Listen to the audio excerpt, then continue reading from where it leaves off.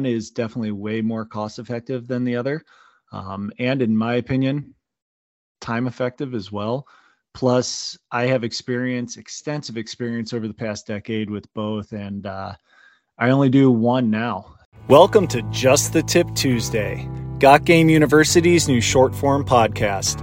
I'm Mike Edgehouse, and with co-host Ryan Smith, we take 10 to 15 minutes to dive into a subject that will make you a better hunter. Remember, it's just the tip that counts.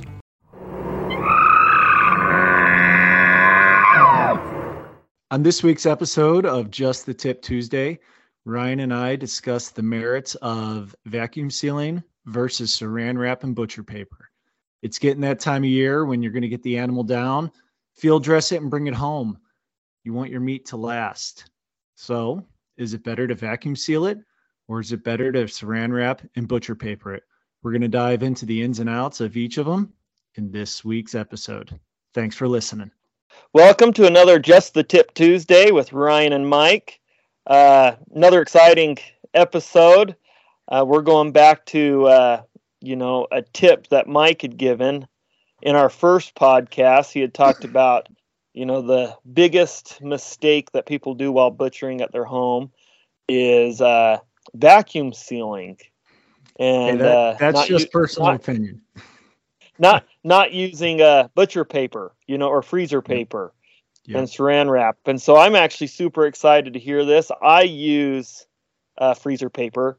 I tend to go that route, but not because I thought, freeze dried bags or whatever they're called was a bad vacuum thing. Seal. Yeah. Vacuum seal.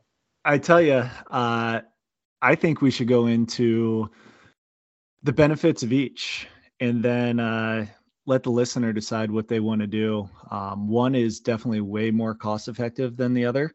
And in my opinion, time effective as well.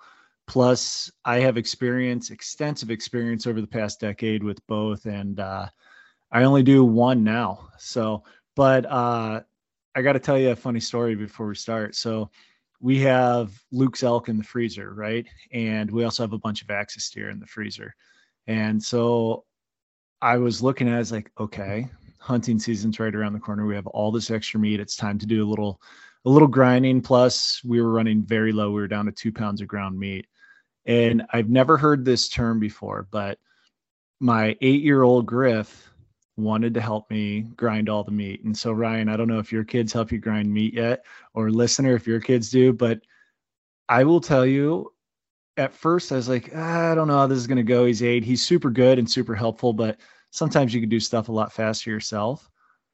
But I will tell you, having a second set of hands, even if they're tiny little 3.5-inch hands, because Griffin's only 4 feet tall and weighs like 60 pounds. So he has real small hands. It's hilarious. Having him there to use the tamper to push down the ground meat through the feeder a third time so I could fill up the game bags was absolutely a necessity. It made putting them into the freezer bags, the 1 pound freezer bags I use, so much easier. But he used a term that I had never heard. When I run my grind through the coarse grind and then mix it all together again and then run it through the fine grind. And he was just enthralled, like stared like he was watching, a leprechaun slide down a rainbow to a pot of gold at what he called the meat spaghetti coming out of the fine grind tubes. Oh, yeah. And it was, that. Dude, it was perfect. I looked, I was like, what did you just say?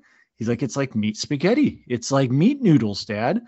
And I looked at it and I then became enthralled with it and was just watching the meat noodles come out of the fine grind as well. So I will forever refer to the fine grind as the meat noodle at this point. And, I know some of my friends that are listening to this are cracking up right now hearing the term meat noodle. So get your mind out of the gutter, boys. But it is hilarious when you think of a whole spindle of meat spaghetti coming out of the grinder. And it was magical. It was one of those things of, man, get your kids involved every aspect you can. Take them hunting, help them, let them help field dress, let them help process, let them help butcher. The more you can teach them now, the better they're going to be in the long run. So I actually think on one of our long form podcasts, Ryan and I had talked to you about this. We're going to get a round table together of some quote unquote experts or some non-experts, just some dads who take their kids hunting and get them involved in every aspect of it and have a roundtable about what's the best way to do that. Because I know a lot of people out there have young kids, and see and hear my stories hunting with Luke, my buddy Shane over in Kamei, his stories hunting with his kids. And they're like, man, I want my kid to be able to hunt with me and hang in the mountains and stuff like that. How do I even get them started? And so I think a roundtable discussion coming up in the next little bit on our long form podcast is going to be pretty good on that one. Oh yeah, that's a great topic. So, all right, let's dive into it, man. Vacuum sealing. Vacuum what's sealing. The benefit? Clear the brain. The benefit of vacuum sealing is that you get a really cool ass piece of equipment and you can say you vacuum sealed your meat. Boom. That's it. Podcast over. That's the benefit of vacuum sealing. No, there's people that swear by it, man. The vacuum sealing, does it take up less space? Like, does it even do that? That's a great question. So when you vacuum seal, and listener, I'm assuming you know what it is, but you remove all the air out from the meat and it creates a seal. And then you basically get this very tight vacuum bag around your meat. I do not believe it does take up less space, right? I think that it's equitable in space. Now it is pretty cool. I know some people that vacuum seal their ground meat, and they will vacuum seal the ground meat into these 1 pound bags, and they're perfectly flat. So vacuum sealing your ground meat, maybe that does save some space as opposed to putting it in those freezer bags that you fill from the tube with 1 pound of meat. So that one might work. But otherwise, you're creating an anaerobic environment around the meat and you're able to freeze it. Now, I will say the benefit of vacuum sealing, if you want to wet age your meat, right? So I think we've touched on this before, but there's 2 types of aging, dry aging and wet aging meat. The idea behind wet aging meat is you create an anaerobic environment, right? A vacuum seal, you remove all the oxygen. So the material inside the meat, the bacteria, the mold, et cetera, it's anaerobic and it'll slowly tenderize that meat.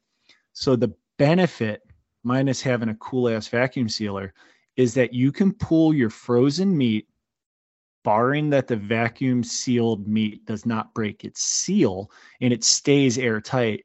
You can pull it out, you can put it in the fridge, and then you can let it wet age for as long as you damn well want, because it's an anaerobic environment, right? So you do not need to age it before putting it in. You don't need to age any meat before freezing it. You can age it after. But vacuum sealing allows you to pull that meat out, not have to dry age it or anything, and just throw it in the fridge 1 week, 2 weeks, 3 weeks, and just let it wet age before you cook it, which will tenderize it. I found it doesn't really concentrate the flavor or change it. So minus having the cool machine, the key benefit in my mind to vacuum sealing is you are able to wet age your meat after you pull it out from the freezer, barring that you did not break that vacuum seal.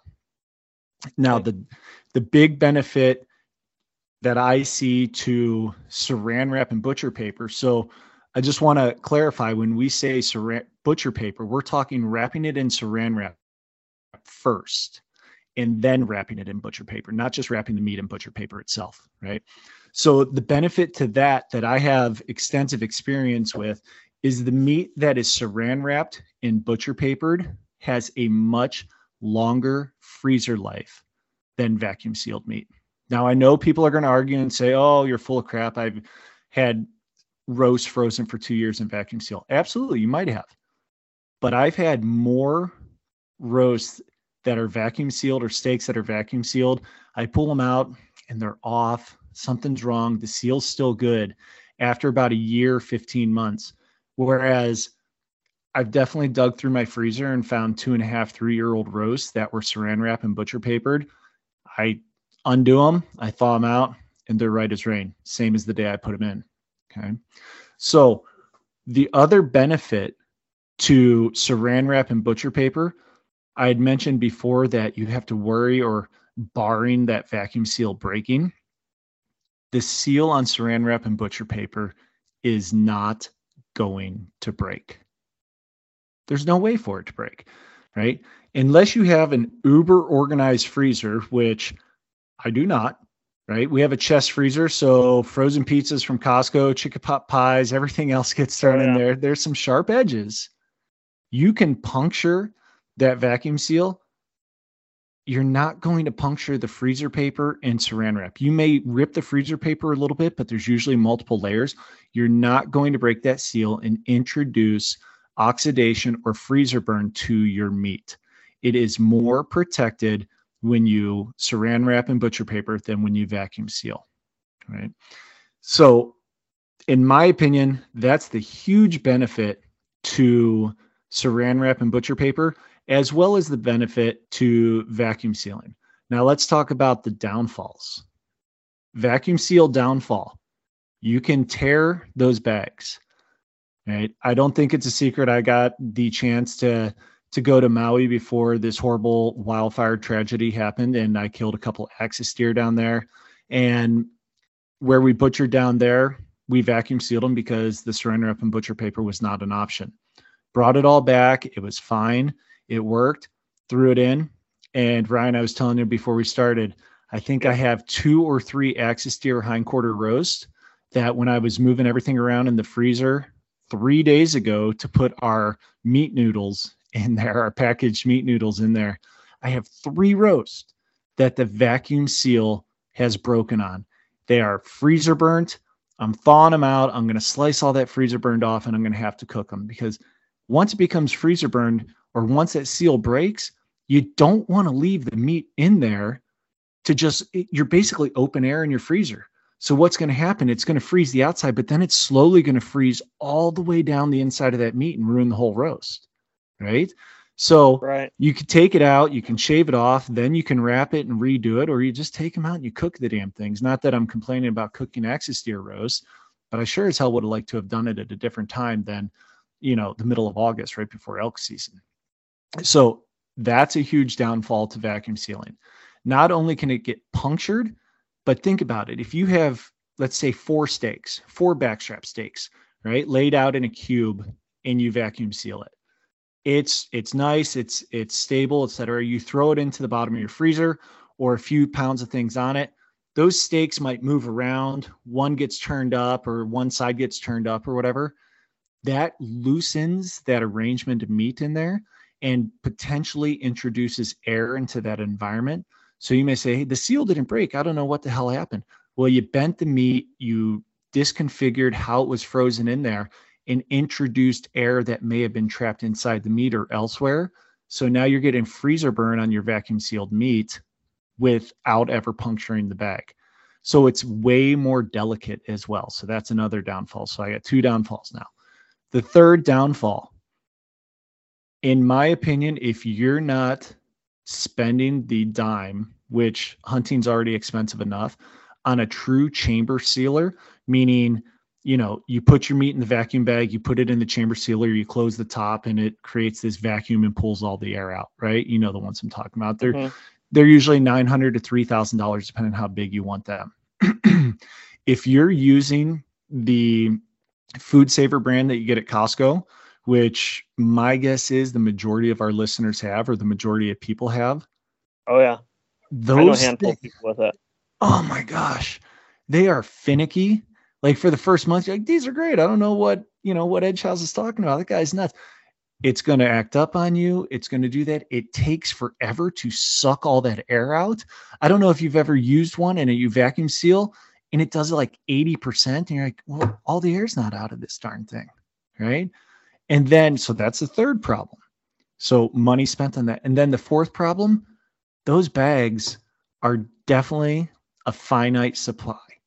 Right. And they're not cheap because they're not Ziploc bags. You have to buy special vacuum seal bags to vacuum seal.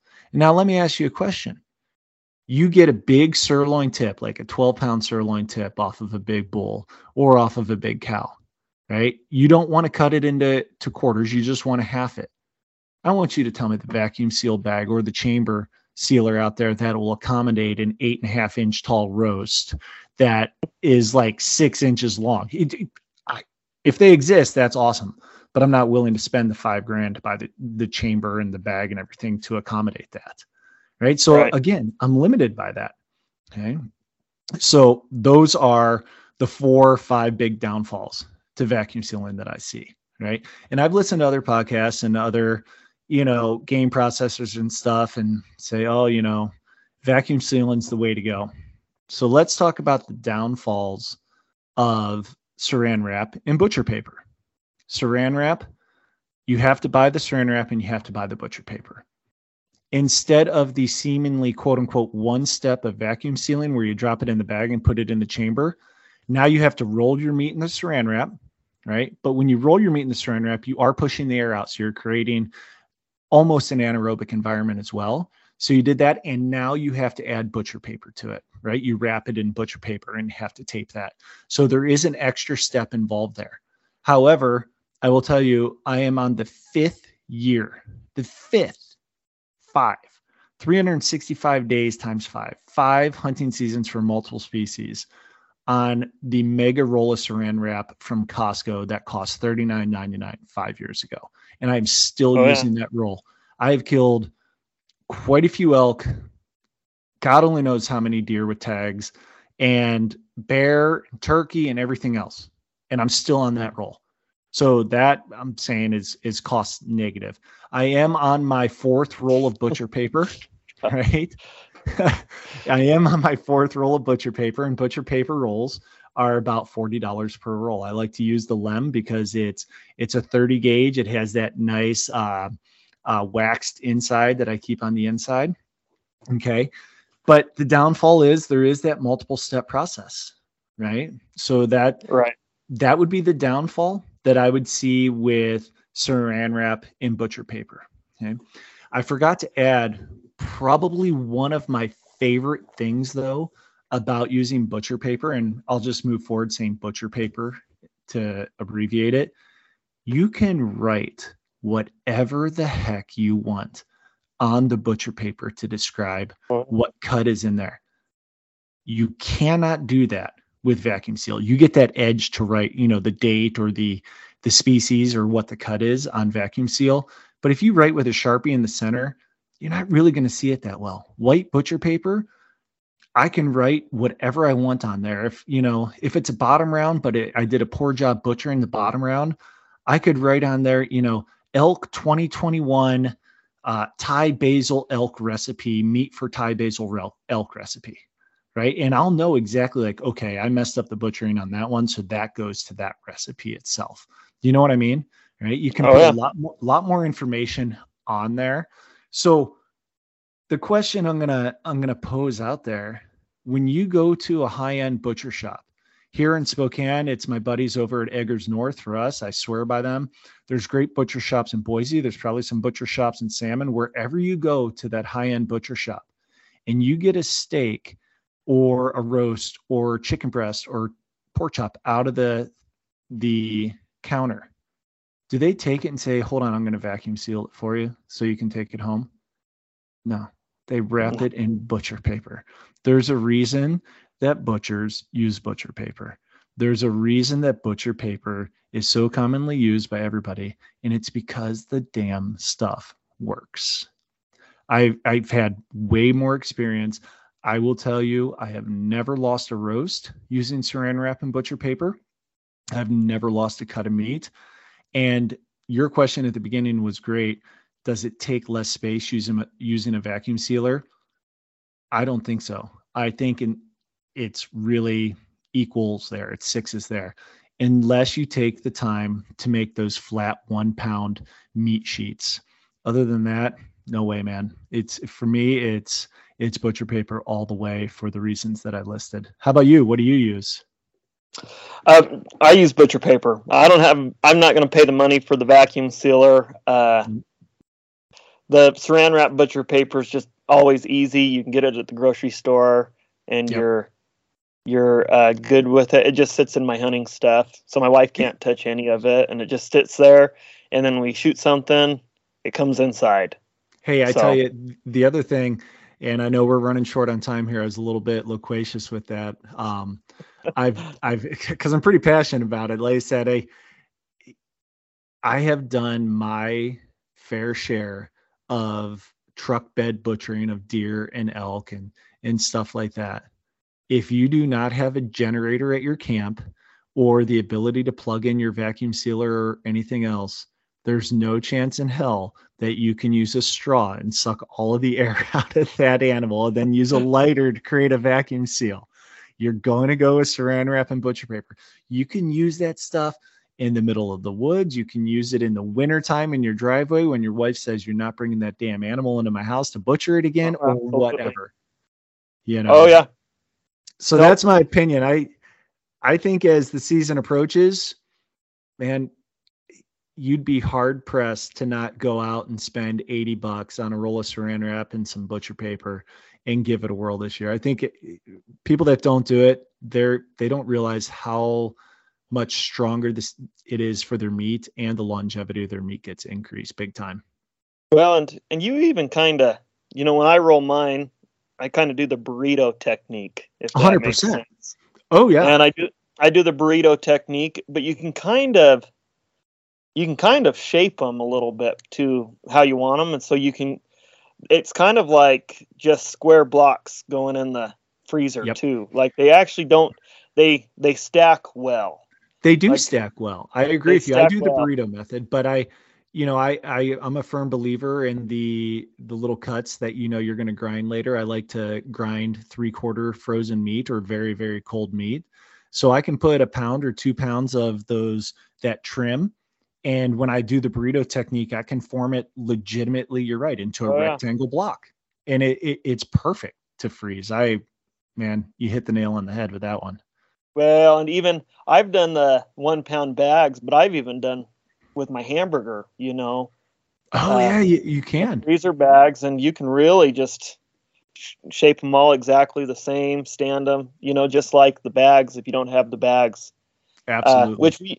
Which we usually have the bags, but you run out and you have to order them. And sometimes, this time of year, if people wait, like listener, if you're going to wait for another 10 days to head to North 40 Sportsman's or your supply store to get your butchering supplies and bags and stuff, man, you're going to be running to about 4 different Sportsman's to pick it up because they're going to be sold out. Like, go get your stuff now. And if you're overzealous, you're like, I'm going to get 100 bags, damn well, you may not kill an animal this year. You won't have to buy them again for the next couple seasons. So pick that stuff up at one time in bulk for sure. Well, awesome. Well, great stuff. We'd love to hear from you guys, see what your thoughts are on this. Definitely after hunting season, after you give butcher paper a shot. So reach out to us on the Got Game Instagram page or the Cut Right Mobile Instagram page and reach out. We'd love to hear from you. That'd be great. Absolutely. Absolutely. And Ryan, I don't have an idea for a topic next week. You got anything in mind? I've got stuff in mind. My mind's always got something. All right. I love it. So next Tuesday, that's the day before the elk opener in Idaho. So it's coming. I know, man, it's coming fast. I can't freaking wait. I'm so excited. So yeah, we'll get this one up on Tuesday, and then we'll get something super fun to listen to as you're driving to hunt camp next Tuesday. Okay. We appreciate you guys. Thanks for listening, guys.